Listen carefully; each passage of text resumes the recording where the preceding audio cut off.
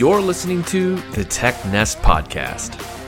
You'll hear from prop tech founders, investors, and industry veterans on how they're using tech to change the way we buy, sell, and invest in real estate. This isn't just another podcast about making money in real estate. This is about how we live. In each episode, you'll hear about the market opportunities and trends driving the industry forward. Tech Nest is proudly produced by FinLedger in partnership with HW Media. And now your host, Nate Smoyer. Let's get nerdy about it. We're going to be talking a little bit about data. Sorry if the nerdy joke is too much. I couldn't help myself. I've got Kevin Stoffman. He's the global head of innovation at Cherre. And what a time to have him on the show. Kevin and I met months ago. We're actually at the Blueprint conference in Vegas. And, sometimes you meet people and you're like, we've got to be long lost friends. It kind of feels like that. Anyway, Kevin's going to be breaking it down. He's only 5 days on the job at the time of this interview. And we're talking about Cherre as they are a leader in real estate data and insight.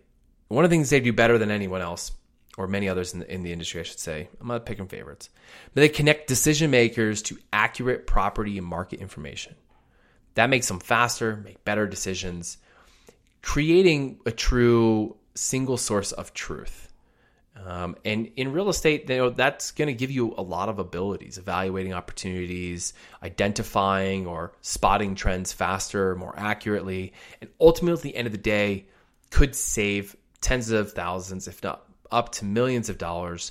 As of course, it's going to reduce the operations expense of just manually tracking some of the data, also the expense of making mistakes in that manual efforts that can cause. We get into all kinds of stuff in here, but Kevin really doesn't hold back. He gives it to you as it is. Let's jump in, hear what he has to say.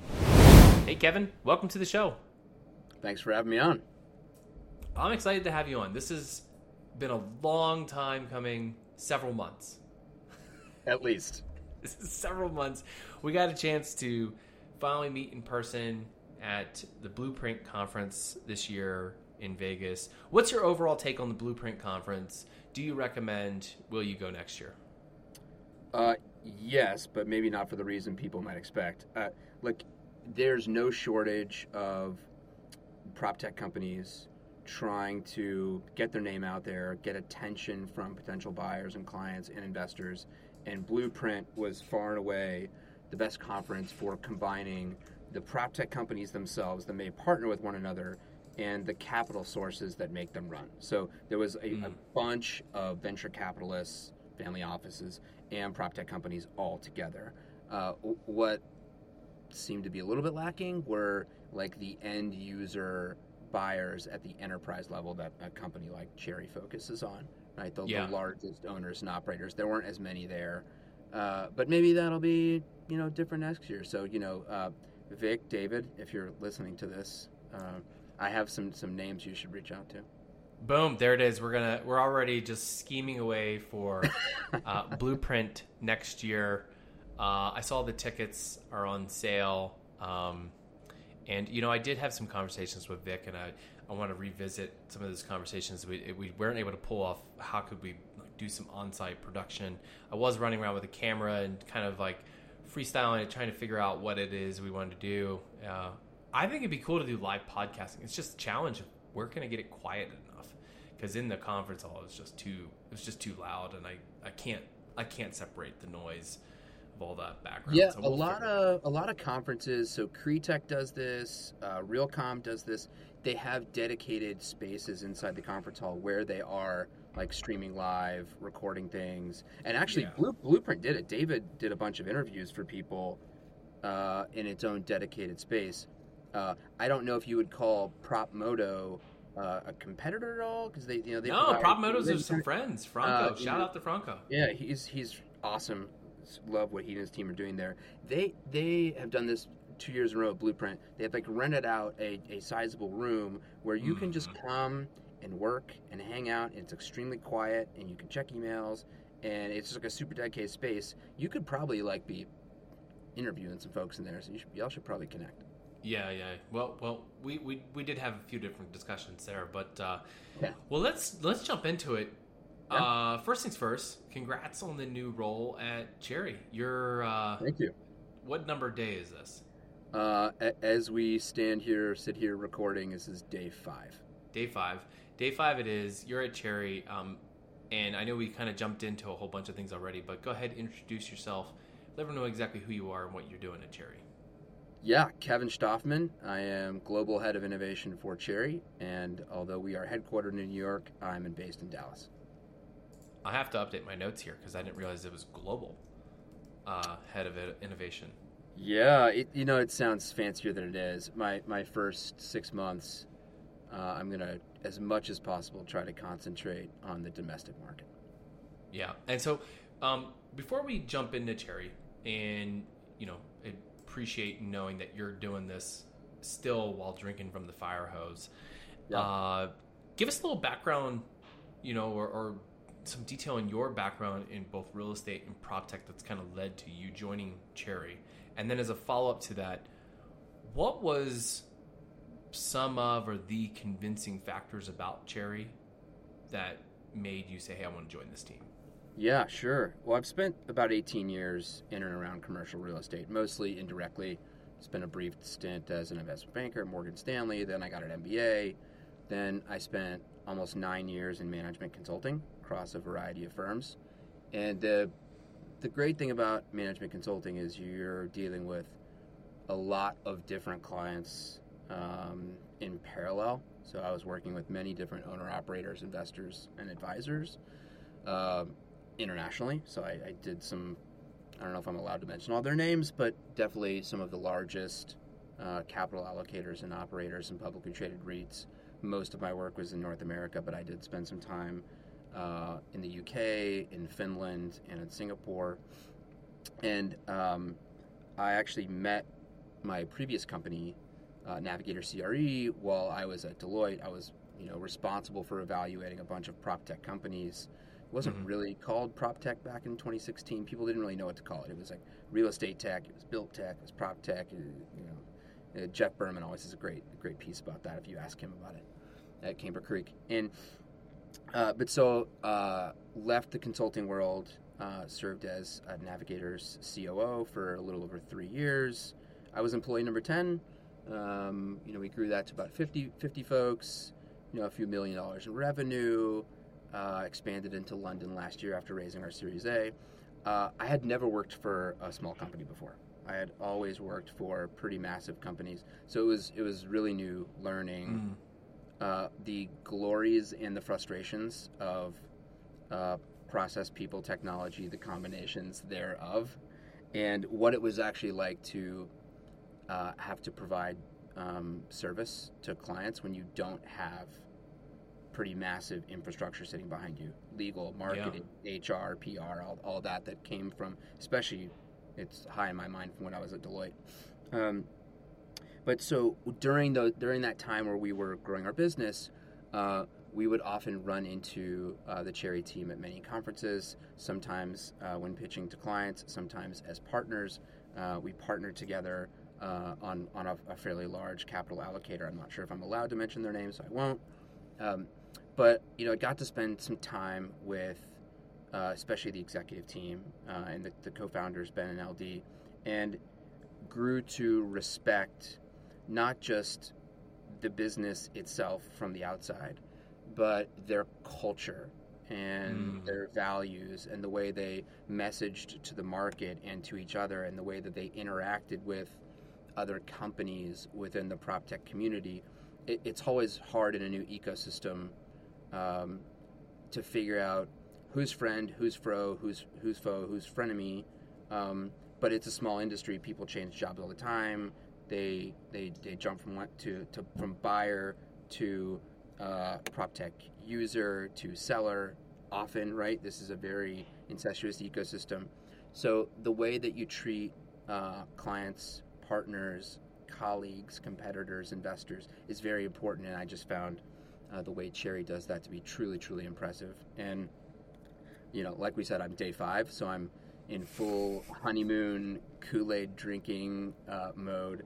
But I've got to say, I'm truly impressed with the quality of the team from the leadership stack all the way down to, the younger folks, how proactive they were in reaching out to me, offering help, advice. I hope Very that cool. Yeah. I distinctly remember the latte machine at the CRETEC 2021 conference in New York, where I got the little Cherry logo drawn into my foamed milk. So the marketing folks have picked some really cool colors, and it just looks cool. Right on the onset. I mean, there's a lot of data companies in and around real estate, and most of them I can't remember because they all have like a dark background and some like blue or green chart trend lines, and then there's maybe like a hexagon somewhere floating, next to a building, and then there's a name that ends in the letter I or Lee, and and then I remember nothing else. But Cherry has like broken through the noise. So let's jump in a little bit and get a little bit more practical. What is Cherry working to solve?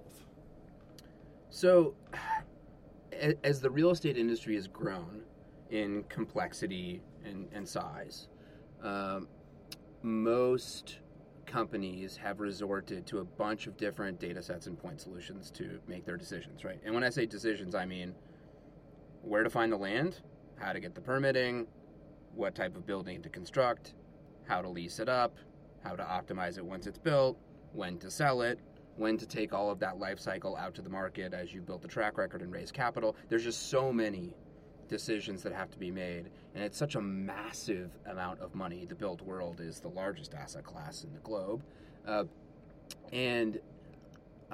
When you think about all those decisions, they're often based on data that's siloed in a variety of systems. So you have core financial data that's going to be in an ERP system like a Yardi or an MRI or JD Edwards or RealPage.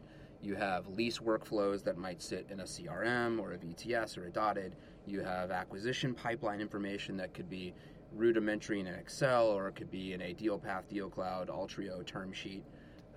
And that's just like the tip of the iceberg, right? There's hundreds of different point solutions and internal and external data sets.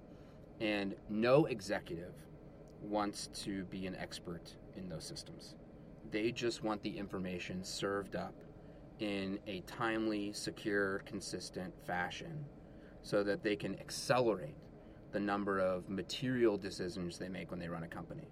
Right? When you get up to the leadership level of a Blackstone, a Starwood, a Prologis, a Brookfield, they don't want to have to search for answers. They just want them to be there. Or if they ask a question, they don't want that to lead to their team scurrying off to pull together information, pulling together reports, and then talking 2 weeks later about, should I acquire this portfolio? If so, how much should I pay? Should we agree to these lease terms of this large tenant? Is there extra risk from the same tenant other places in our portfolio? Should we rethink the amenity mix in our office buildings where people aren't returning? There's just so many questions that get asked.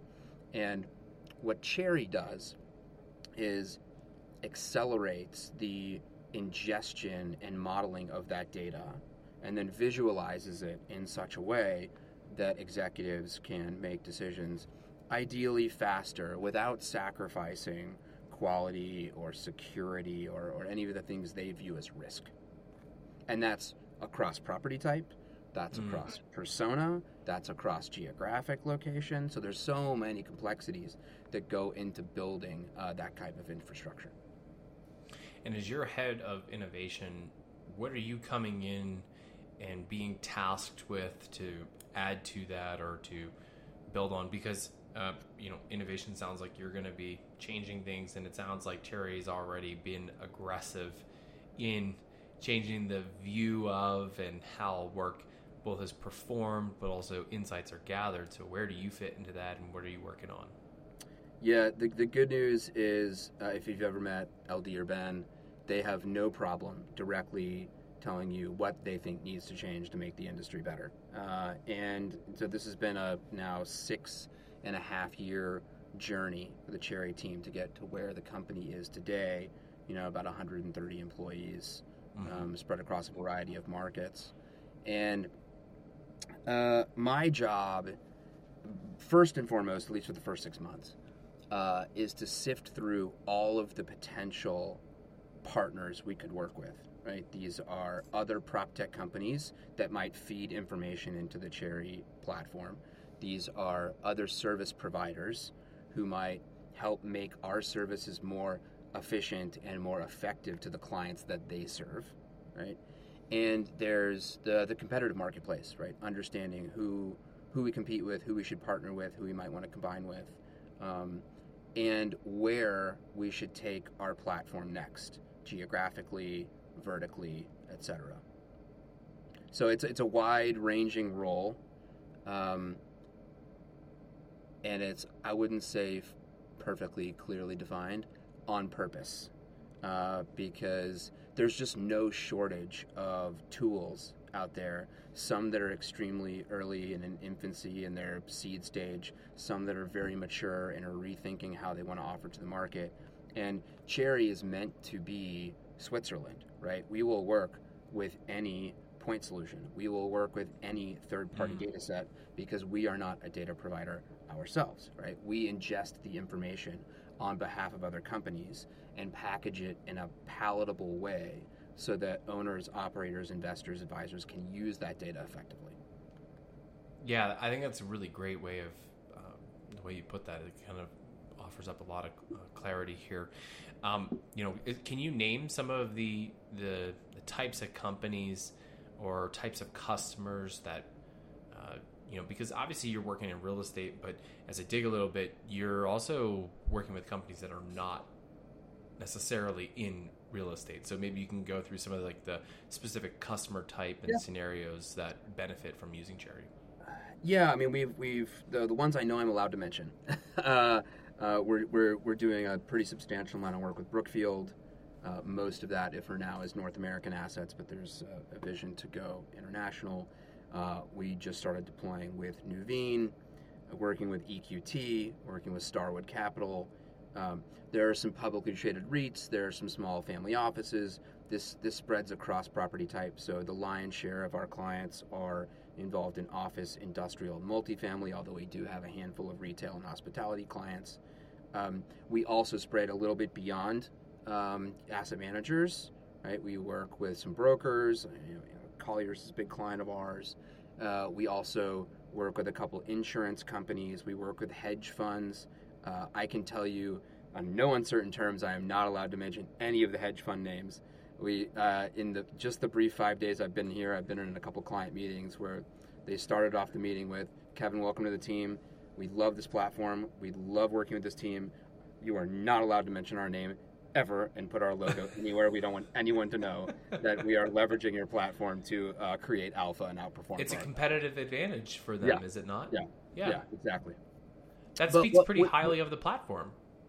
Yeah, I mean, that's the way I took it after my initial reaction of, wait, you're not so proud? You would like to help us with reference checks? And absolutely not, right? And that actually speaks to a larger industry trend. A lot of people like to prognosticate on when will there be a standard industry data model where everyone's sharing information and it's collegial. I am not optimistic that day is coming anytime soon.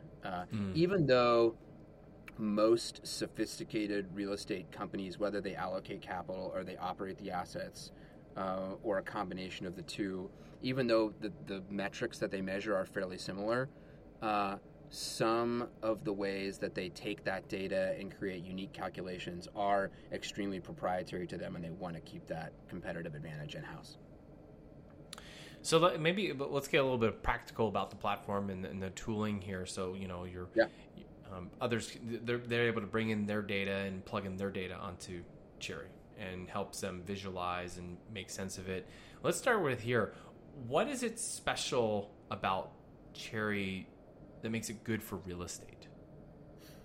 Well, part of it is just the types of data sources that the platform has learned on, right? And the bulk of the data that has been fed into the platform. Cherry has a foundational data set that gets fed from a variety of sources. Our RCA, Moody's Reis. They built a partnership with CoStar, and a ton. I think we have 200 different data partners now, which really means we have ingested a set of data from that company on behalf of a client. They have combined that data set that's typically either demographic data, market data, foot traffic data, assessor data, ESG data, right? Combining that information with some sort of internal data set that they are not sharing, or that it's not public, right? It could be their rent roll information, it could be their budgets, it could be their work orders, their capital project schedules, their construction and development timelines, right? When you combine some of that external market data with internal data, you can then do some comparisons, right? How did we perform compared to what we originally underwrote the deal to be? How did we perform recently to what was initially budgeted at the beginning of the year? How does that historical knowledge then cascade into forecasting we're doing for the future, to maybe some scenario analysis we might be creating, right? Most of the analytics have been backward-looking and historical in order to accelerate the financial reporting out to important stakeholders, right? Limited partners, JV partners, regulators, potential new investors. But I think the industry will begin maturing into much more forward-looking types of information, which is often more complex to model because you don't have the benefit of hindsight, and there's a lot more variables and externalities that you might not be anticipating that could blow up the model, even though you've done a lot of preparation. I appreciate you going into that and talking through that. And you mentioned partners that you're able to work with to ingest their data, and becomes like either a supporting data set or something that a customer then can see. And I'm assuming it's or not randomized, but it's anonymized type data in aggregate. Well, I'll give a couple examples. So, if I am an office REIT, and I've had a lot of challenges over the last few years, right? What were my aged receivables, collections, delinquencies, and abatements during COVID? And how did that compare to numbers pre-COVID, numbers during the initial stages of COVID, numbers once the vaccines were introduced in COVID, numbers when the lockdown orders began to disappear in different municipalities? Did collections change? And how can I now model out where I think I'll have to do abatements or blend and extend lease agreements with tenants? Right? And as we were getting through COVID, there was the additional complication of new return to work models. People no longer being in the office 5 days a week. Maybe they're only coming in 3 days a week.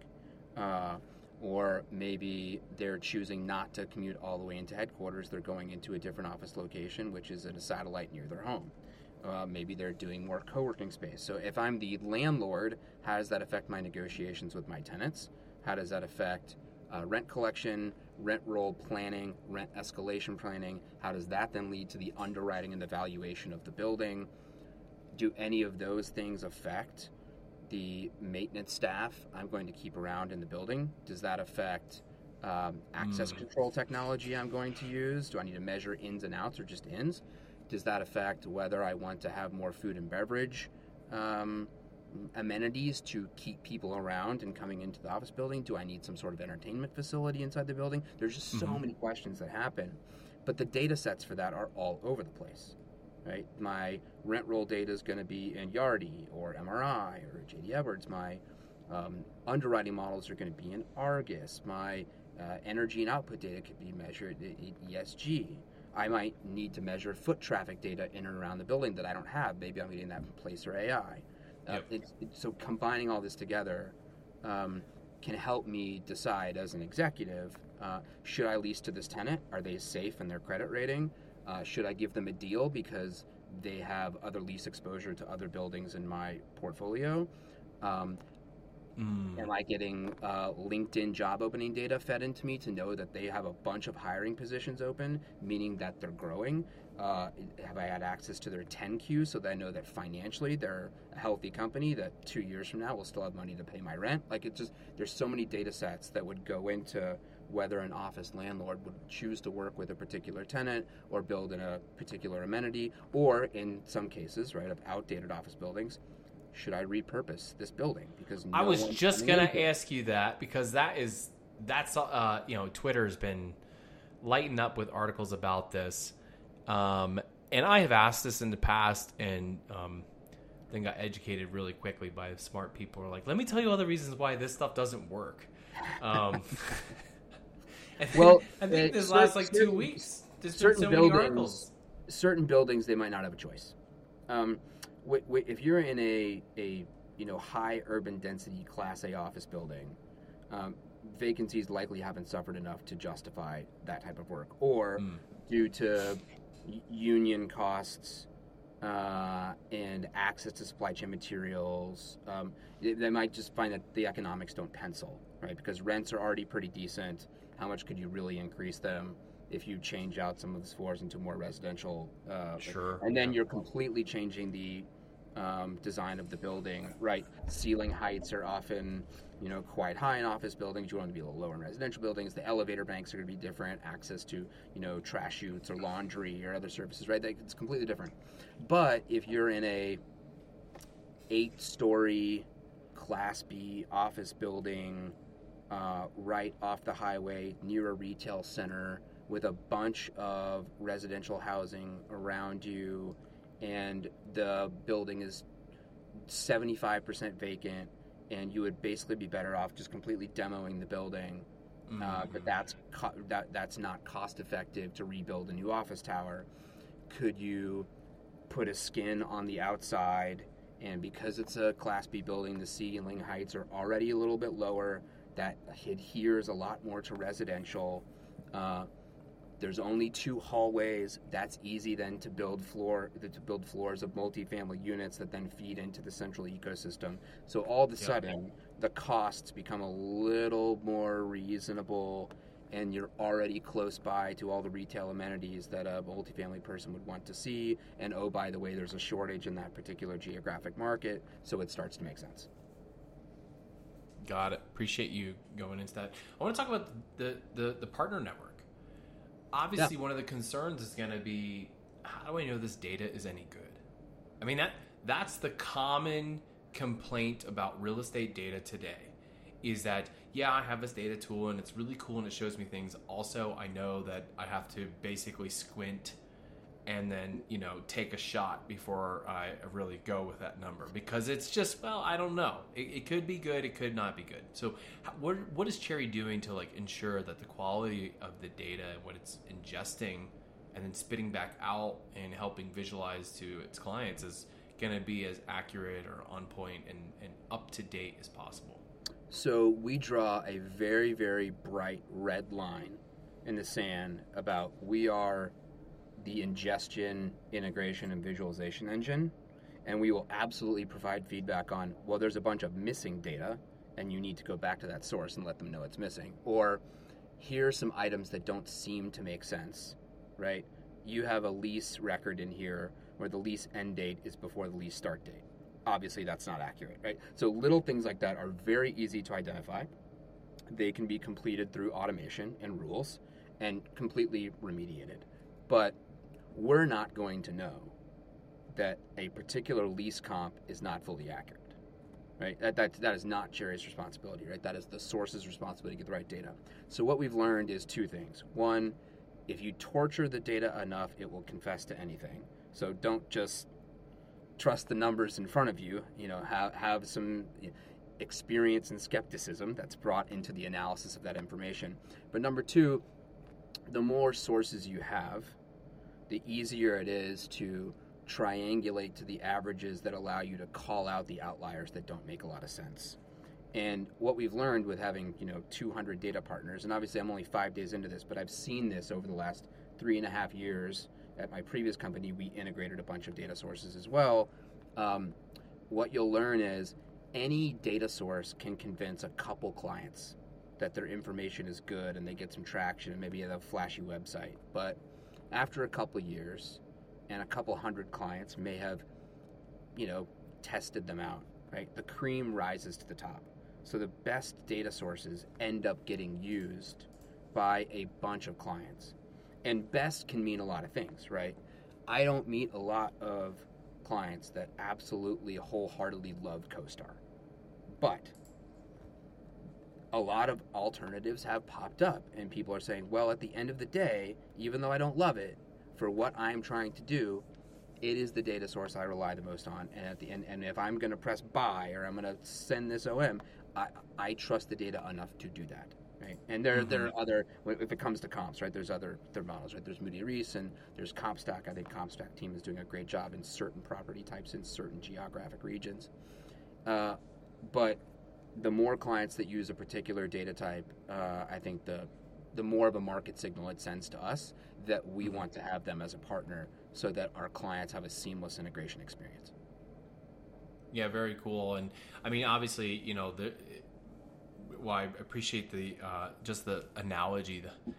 The more you torture the data, eventually it will confess. I think I'm gonna start using that for my marketing reports of like, are you guys sure this is the right number? Let's just. I mean, I don't know what questions you need to do, or if you're literally like throwing water onto your laptop to get it to give you the right answers. But I think I'm going to start taking that. I tried the second method. I think that resulted in a trip to Best Buy to visit with Pete. Zero stars. Do not recommend. See, it's the poor laptop takes all the punishment. My total digression here, but my trackpad on every laptop I've ever used, it takes about 2 weeks, and that really nice like gentle touch to click is gone because it's just dented. Because every amount of tension ever is just put into every click, and that's how I stay nice and stress free. But poor laptops, man. One of these days someone is going to start charging me for my own young work children. Computer. My kids, even if I'm treating the laptop extremely well, my 5-year-old or my 2-year-old will walk in and make sure that if I'm not beating up the computer enough, they will happily introduce some carnage into not only my laptop, but anything else that's in my office. Nice. I apologize for the scratching noises in the background. My dog is literally knocking at the door, and I'm not going to let him in. That's what happens with him. Kevin, you were previously a customer. You worked on the other side, so you were buying Cherry, so to speak here. You were using it from a customer perspective. 2 or 3 things that stood out, like, hey, this really changed my workflow. This is why we knew this was a sound investment from a technical perspective. What was it that was a leader clearly in the technical side? Well, the first big thing was, like, is my data safe? Right, this is massively valuable information. It's going to be the names of the tenants, which would be individual people if you're in multifamily or student housing or senior housing, or company names, including maybe the executives that are part of those deals if you're in office or industrial or retail. And we needed to trust that information, if shared from one system to another or into the platform, was not only like encrypted and safe when you were sending it through or when it was sitting in our own system, but that it wouldn't accidentally be shared with people within the buying organization or the investment partners or the regulators or the competitors, right? They couldn't see all of the data. This happens a lot with, say, an operating partner who has multiple LPs, right? And that operating partner manages 25 properties, and 5 of the properties have LPs A and B invested, and 5 of the properties have LPs A and D, 5 of the properties have LPs B and C. And so when they're looking to access information, they should only see the information relevant to their investments. And that could be flipped around, right? If I'm an investor and I rely on multiple property managers that I allocate capital to, I want to make sure that when they provide all of that information back to me and then I send it out to my investor partners, like only the right audience is seeing the right set of information for a variety of reasons. 1, for just proprietary safety, but 2, for relevancy, right? If my investment mandate is I only invest in core and core plus properties, but these 2 Class B office renovations into residential towers that are clearly seen as opportunistic or value add, like that's not going to be relevant to me. So relevancy is super important. And then I think the last piece would just be like depth and breadth. I would never want to be the first company to try something, right? The first investment sales broker for multifamily, the first publicly traded industrial REIT in the UK, right? It's like the kind of who else have you already done this for that looks like me? And Cherry has spent many years getting initial clients in many markets across many property types for many personas and learning what it is that they need. And like that's going to be a big part of my focus is just a listening tour and getting customer feedback. What do you love about this platform? What do you wish would be better? I think so many early stage prop tech companies, we are so worried about go, grow, that sometimes we forget that our best sources of feedback are our current clients, because if they complain, it's because they care, right? They are paying us good money. And like if they didn't, if the real danger is you don't hear anything from them because they've stopped using the platform and they don't care anymore and they've decided to move on. Like some of the best clients can be sometimes your most annoying initially because they give you a bunch of feedback and they say, here's additional functionality I want, here's extra data I want to see, or here's use cases I need. And then not only do they become wonderful long-term clients, they become your best references. They can say, look, I didn't love it at first, but the team stepped up and they gave me some great results, and now I really think you should use them. I like that, and the point of even talking to your customer, there's something about that I shared with you. One of the mottos I take with me when working with different teams, and another one which I stole it. Okay, so I didn't come up with this. Your secret is safe with me, and let's not tell anyone about this. Yeah, but and actually it comes from the Steve Jobs biography written by Walter Isaacson. And he talks about I don't know who it was that was speaking wisdom to Steve Jobs, but he had a mentor or someone that was talking to him, and he gave him 3 tenets for marketing, and one of them was to have it was on empathy for your customer, and to know and understand your customer better than anyone else. And when you think about that from take a step back, like to have empathy for your customer and to know them better than anyone else, and to like really think about their problems. And well, how else would you do that? You have to talk. You have to talk with them. You have to listen to them. This is why I go crazy, literally, when I've got on the show, and thankfully you're on Twitter. But when I meet people who are not on Twitter, I'm like, guys, prop tech, you're missing out, because the real estate operators, the fund managers, the property managers, the people on the ground in the day-to-day who are going to be your end customer are talking about their wins, their losses, their frustrations all day long. And so as part of my crusade to get everyone on Twitter, I'm going to go ahead and take this 15 seconds to plug my own campaign. Please get on Twitter.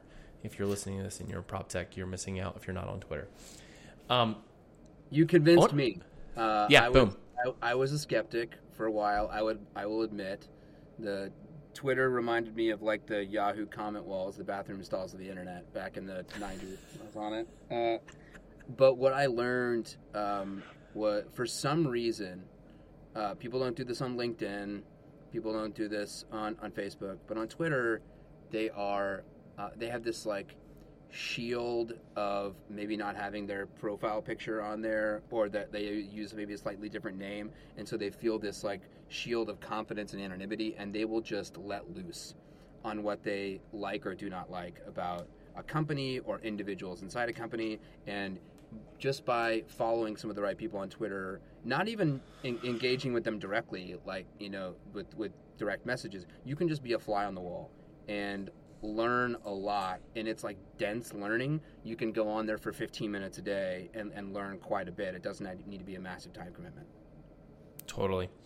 I want to ask get your thoughts here on what companies might get wrong when they're thinking about their data strategy infrastructure, what I should be tracking, what other data sources I should be using to enhance, whether it's to improve a customer experience through their own product, whether it's for the purchases you've used, the example you used earlier of like whether I should buy a portfolio of properties, whether I should lease out to a tenant.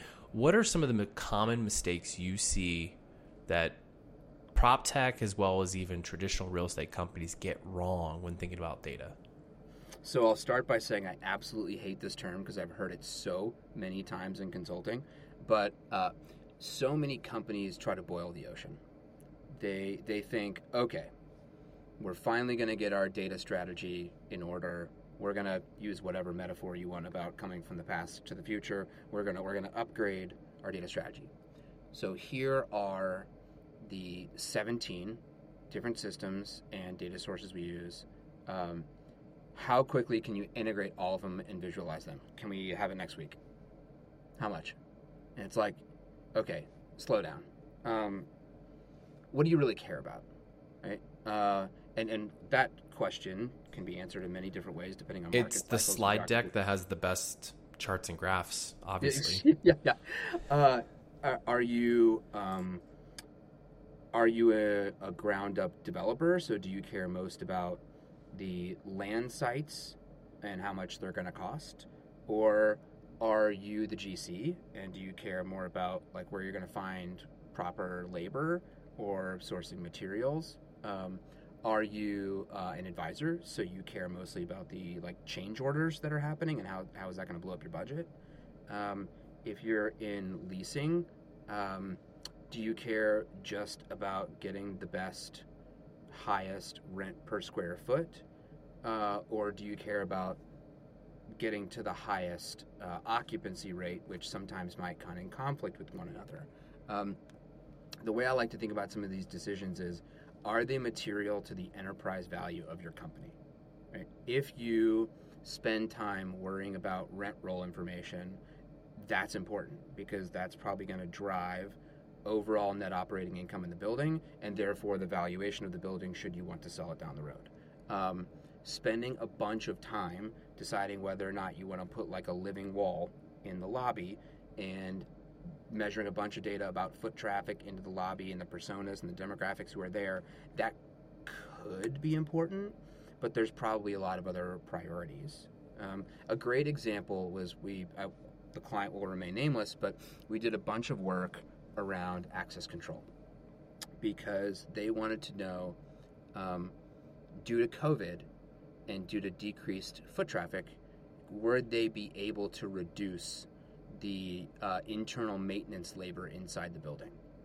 And so they spent a bunch of money implementing multiple access control systems across multiple buildings, sending us all of that data. We were getting the feeds nightly, building a data model. We did all of the work. We visualized the traffic in, the timestamps, the badge numbers, even like reserving of check-in desks and conference rooms, and it was great. And then what we discovered was they hadn't built the infrastructure to track when people badged out. So, like, all we knew was they showed up. We don't know how long we were there, right? The system wasn't set up to track multiple swipes in a single day, so if they left for lunch and then came back, the client didn't know, right? Were they leaving the office building and eating lunch somewhere else? Were they utilizing the food and beverage options that were inside the building? Don't know, right? And even if they did, right, would that knowledge change, cause a renovation to the building, right? Cause renegotiations with some of the current tenants because they weren't getting the point of sale spend or traffic, right? There's so many of these little decisions, and at the end of the day, these are real estate companies. Most of our clients are investors or operators. So what's going to help, increase income and valuation of the building? That is always where a client should start with their data. And I do that long-winded explanation because there is no shortage of talk about ESG and how important ESG data is. And there's I mean, Fifth Wall has raised, I don't know, a couple $1 billion around prop tech, and a sizable. Well, they just closed their most recent fund was under $1 billion, just yeah, under $1 billion, $860 million something dollars, right? And a big portion of it is designed specifically for carbon reduction and climate tech, and those are obviously very worthy, very lofty goals, but. And there's some regulatory tailwinds that are going to carry some. I mean, New York City alone, the regulations in New York City for carbon reduction and carbon capture. I mean, you either face massive fees or you innovate, and if your payback period can be 5 or 10 years on a system in the building that can both accurately measure, capture, and reduce and remove the fines, it becomes a no-brainer to invest in that. And of course, then as a prop tech, if you can be the facilitator of that, and of course as the VC, well, it makes sense to put a little money behind that. I mean, New York City is kind of a small city. It's minuscule. But the question is, does that decision, does that investment, does that analysis need to be priority one and it happens in the next 180 days, or if you're a company that has not yet centralized, aggregated, modeled, and visualized all of your core financial and operational information, shouldn't that come first? Shouldn't you do all the blocking and tackling of running the business? And then once that model is built and once you've got, a variety of mapping views and reports and dashboards where you're comfortable making everyday, leasing and marketing decisions, then could you build on top ESG? And not just and when people say ESG, they think only about the E, right? They think about energy spend, they think about LEED certification, they think about Energy Star ratings. But I would go beyond that and think about connectivity, right? Well building certifications, wired score, right? I would think about social and corporate governance, so the protection of data against potential breaches and the insurance premium people are having to spend to make sure their data is secure, or and that's why obviously using a platform like Cherry that's SOC compliant helps a bunch. There's also the evaluation of governance data and representation. So what does your board look like? What does your employee makeup look like? What does your tenant mix look like? It could go so deep, but oftentimes it's not going to cause a material change in the short term to NOI. And so it's a decision that likely could be secondary to your core information. Very cool. I appreciate that. Kevin, we're going to jump to the bottom of the show here, a segment you're familiar with that I like to call For the Future, where I get to ask each guest who comes on the show to give their best predictions based on the following 4 questions. You know 3 of the 4, so there's a curveball in here, and it's a possible one to answer, but are you ready to play? I feel like I'm about to spin that big wheel on The Price is Right. It's like a big moment. I was going to try and do a wheel spin sound effect, then I realized in my head real fast, like, that's a terrible idea. We're not doing that. Question number 1, what does Cherry look like 1 year from now, especially considering that you're 5 days in and have learned everything? Yeah.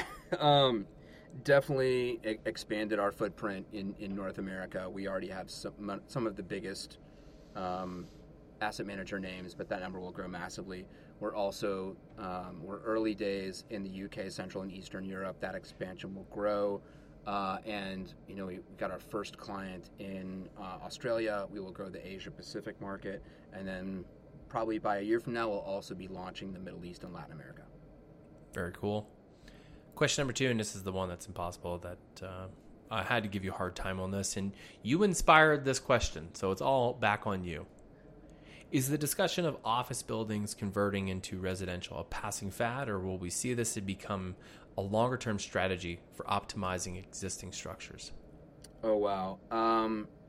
Most of these trends that are disruptive to the real estate industry seem weird and stupid at the beginning, and then 10 years we look back and go, why were we ever doing it different before? So that's a long way of saying I think this is a trend that's going to stay and accelerate.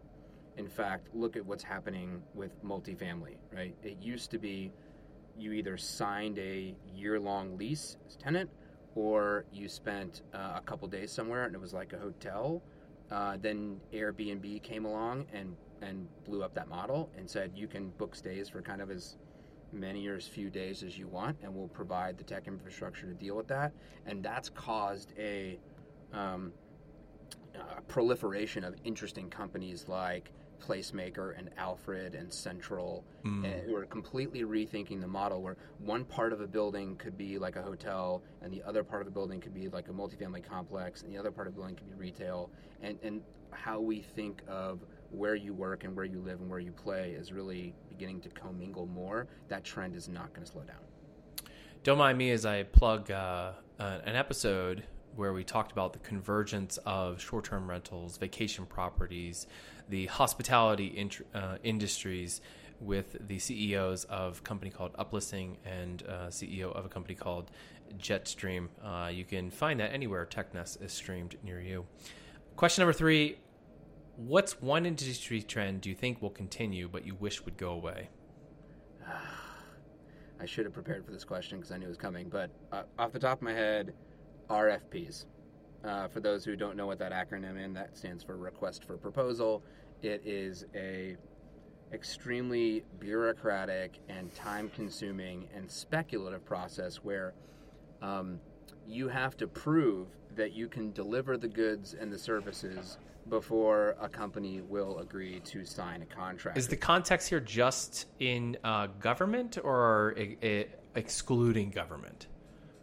Oh, yeah, excluding government. There are some particular by law enacted reasons why government entities have to issue RFPs. So I completely understand why they do that. I don't like it, but I understand that that's the law of the land. Private companies do not have that requirement, yet they choose to create this cumbersome process for service providers. And not only it causes themselves to have to spend a bunch of time doing this before a technology solution is in place.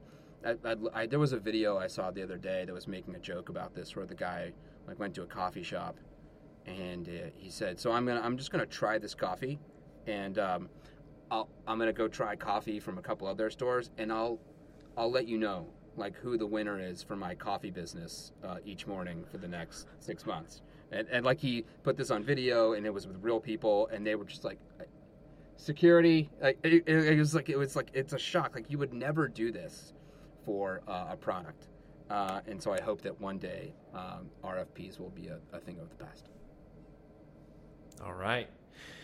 Number 4, for the future, what's one thing you believe will dramatically change or fade away in real estate as a result of tech advances? So we've already seen this trend happening, but I think it will continue to accelerate. You're just going to use less and less and eventually no paper. We are just moving to digital everything. The reasons that certain old school industries like law firms and many state real estate companies kept holding on to paper was for security reasons. But I think now cloud storage capabilities and digital redundancies have created an environment where it's not only easier to access information that's digitally stored, it will actually be more secure due to its redundancy and identification requirements, not only for current access but for historical access over time. And so the hope is that as companies do this, municipalities will begin to do the same. There's so many. The evidence of that, I think, is pretty overwhelming. Probably one of my favorite discussions I've ever had is with Pat Kinsell of Notarize. Yeah. I mean, Pat is a beast in what he's been able to build multiple times, actually, not aside from just Notarize. But I mean, you talk about an increasingly paperless world, and I gave the example, talking with him. I was on this app called Clubhouse. You remember that one? Oh yeah, for about 45 days, everyone was on it. And I was talking about, I was like, hey, look, I bought this storage facility, right? And I'm getting ready to sign the closing docs. And they're like, you have to have wet signature. I'm like, bro, I'm not driving to Wisconsin to go sign all this stuff. So you're going to have to send somebody here. And sure, they did. But then it's COVID regulations. So, we won't come inside. I'm like, but ain't nobody else in the building. You can stay on one side of the hall. So, no, what we were doing in December in Chicago, of course, we picked a location that was a wind tunnel, is the mobile notary shows up in her Ford Explorer, opens the hatch, and then we both get to stand outside, and I'm, freezing while I'm trying to sign the paper. I mean, the pen was freezing. It wasn't even like the pen couldn't barely work. And it was just like, guys, this is absurd. And then it happened again when we bought in our place in South Dakota. It was just like mobile notary, which would finally come inside at least, and sign at a table. But it's like, guys, like this isn't necessary anymore. We can get past this. And, for those listening, the interview just before this episode with the team from Roofstock on Chain, we talk about what it takes to buy residential real estate investments with a single click, literally, no paperwork involved. And there's a lot that goes into accomplishing that, and it's the pieces are finally coming together. I think we're going to see a dramatic increase of the velocity as the multiple intermediaries all, have their together, if you will. And we're finally getting there. So appreciate that one. Well, Kevin, we're going to move to the last three here. These are about you, so our listeners get to know you better. First one here is, what are you reading? So this will come as no surprise, landing at a new company. I wanted to make sure I was actually going to add value quickly without, busting any norms. So I'm reading I backtrack here. I don't have time to sit down and read books. I wish I did. It's just not something I prioritize, so I do audiobooks instead. So I listen, and for any of those that do audiobooks, my advice is listen at 1.2x speed. Gets a little bit faster without changing rapidly the intonation of the narration, so you don't lose the context. That all aside, I'm listening to a book called The First 90 Days. It's by Michael Watkins, and I'm only about 25% through it, but so far really, really interesting ways on just strategies on how to learn as much as you can about a company and how to be collaborative with the folks you're going to be working with over time. And the last thing I'll say about that is it's super important, especially at a company like Cherry. LD is pretty famous for saying there's this cliche that your colleagues are your family members, and he hates that and he thinks it's not true because you don't choose your family. What you do choose is your community, and so Cherry is a community, and being able to interact in a collaborative and meaningful and efficient way with all of your community members is super important. And so, reading this book is, I think, going to help me be impactful at the company. If I don't like it, I'm going to send you an email for reimbursement for $25 because I just bought it. You can send me a direct message on Twitter now that I'm on Twitter. Can't wait to be able to send and receive Twitter bucks. Number two, who are you learning from? So many people. Obviously, the new team, which is, can't be successful without learning from all. And these are some really, really driven, intelligent people. I've been really impressed in the first 5 days I've been here. But just over the last 15 years, learning from all these great mentors in real estate and prop tech. More recently, I think you're part of one of these groups. I've spent a lot of time with the Prop Tech Angel Group, which is run by Matt Knight, and Geek Estate, which is run by Drew Myers. And the two of them together, they've built this network of extremely impressive investors and prop tech executives who are quite willing to share what they're doing great at and what they're really struggling with, and we often compare notes with one another. And it's been super helpful as a semi-private place to vent and learn, where the cost of failure is low, but the value of learning and success is very high. That's good stuff. And Drew, I think one of the best people, hands down, in the industry. He is no ego. There's no, and he delivers on value. He's intent on really seeking to deliver on value, and leads with that. And so, shout out to Drew at Geek Estate, and everyone missing out. Well, that's your problem. Last one here. What inspires you? So many people on your podcast have said this, and I didn't want to say it because I wanted to be different, but my family, my wife and kids, they keep me grounded. They remind me why I'm working long hours and traveling all over the place and doing what I do. And they're also pretty darn patient with my life schedule. Obviously, I spend a lot of time on the road at conferences and events, and when I'm at home, there's a bunch of virtual calls, and I have weird hours, and it makes me realize and appreciate the value of a support network. Is when you do this, when you're an executive at a startup on your own, it's really high highs and really low lows, and having this network of people who are pretty even keel and just doing really really stupid and hilarious things that toddlers do really brings some levity when I've had a long day. That's very cool. Yeah, I appreciate that. I think there's nothing cliche about that. I think it's an admirable answer. Kevin, this has been great. Thank you for coming on the show here and changing up the criteria on me here last minute. Happy to throw some curveballs your way, my friend. Hey, let's keep it interesting. But for those who want to connect with you and or learn more about Cherry, where do they go? How do they do that? Yeah, so Cherry's website, www.cherre.com. It's an E at the end, not a Y. And then you can find me on LinkedIn. I'm sure you'll have my name in the show notes. It's just Kevin and Stoffman. Just make sure if you reach out to me or send a connection request, provide some context, like you heard me on the podcast or met me at an event or something, because I'm sure, like you, Nate, there's no shortage of random connection requests with like minimal connections in common and no context and no message, and I'm like, I don't know what I'm supposed to do with this. Exactly. And your Twitter handle? K Stoffman. Boom. All right. I thought you were going to lead with Twitter. Like, I thought we were going to follow up and end with that. I was going to be like, no, you end with Twitter. The grand finale is the Bluebird. Boom. There it is.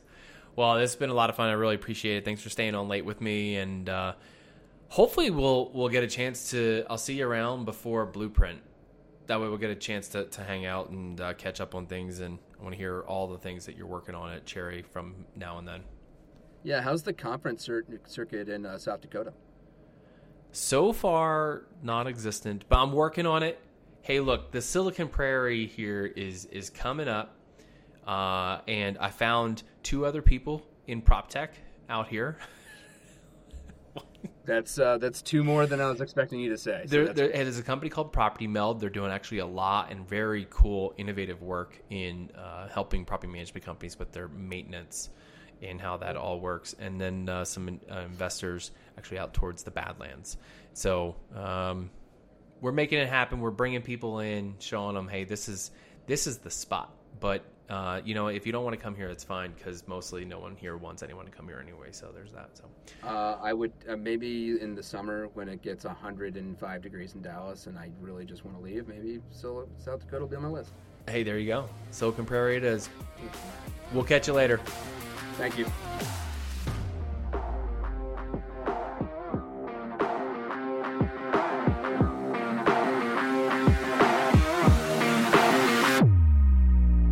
Well, thanks for listening to the TechNest podcast. You can always get future episodes delivered to you directly by subscribing to the podcast in your favorite app store. You can also join the newsletter.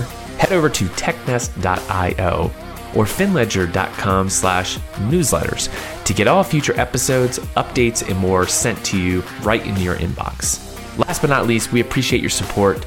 Please go ahead and give us a rating and review in your app store. This helps others discover the podcast and know that it's a great, worthy listen. We'll see you next week.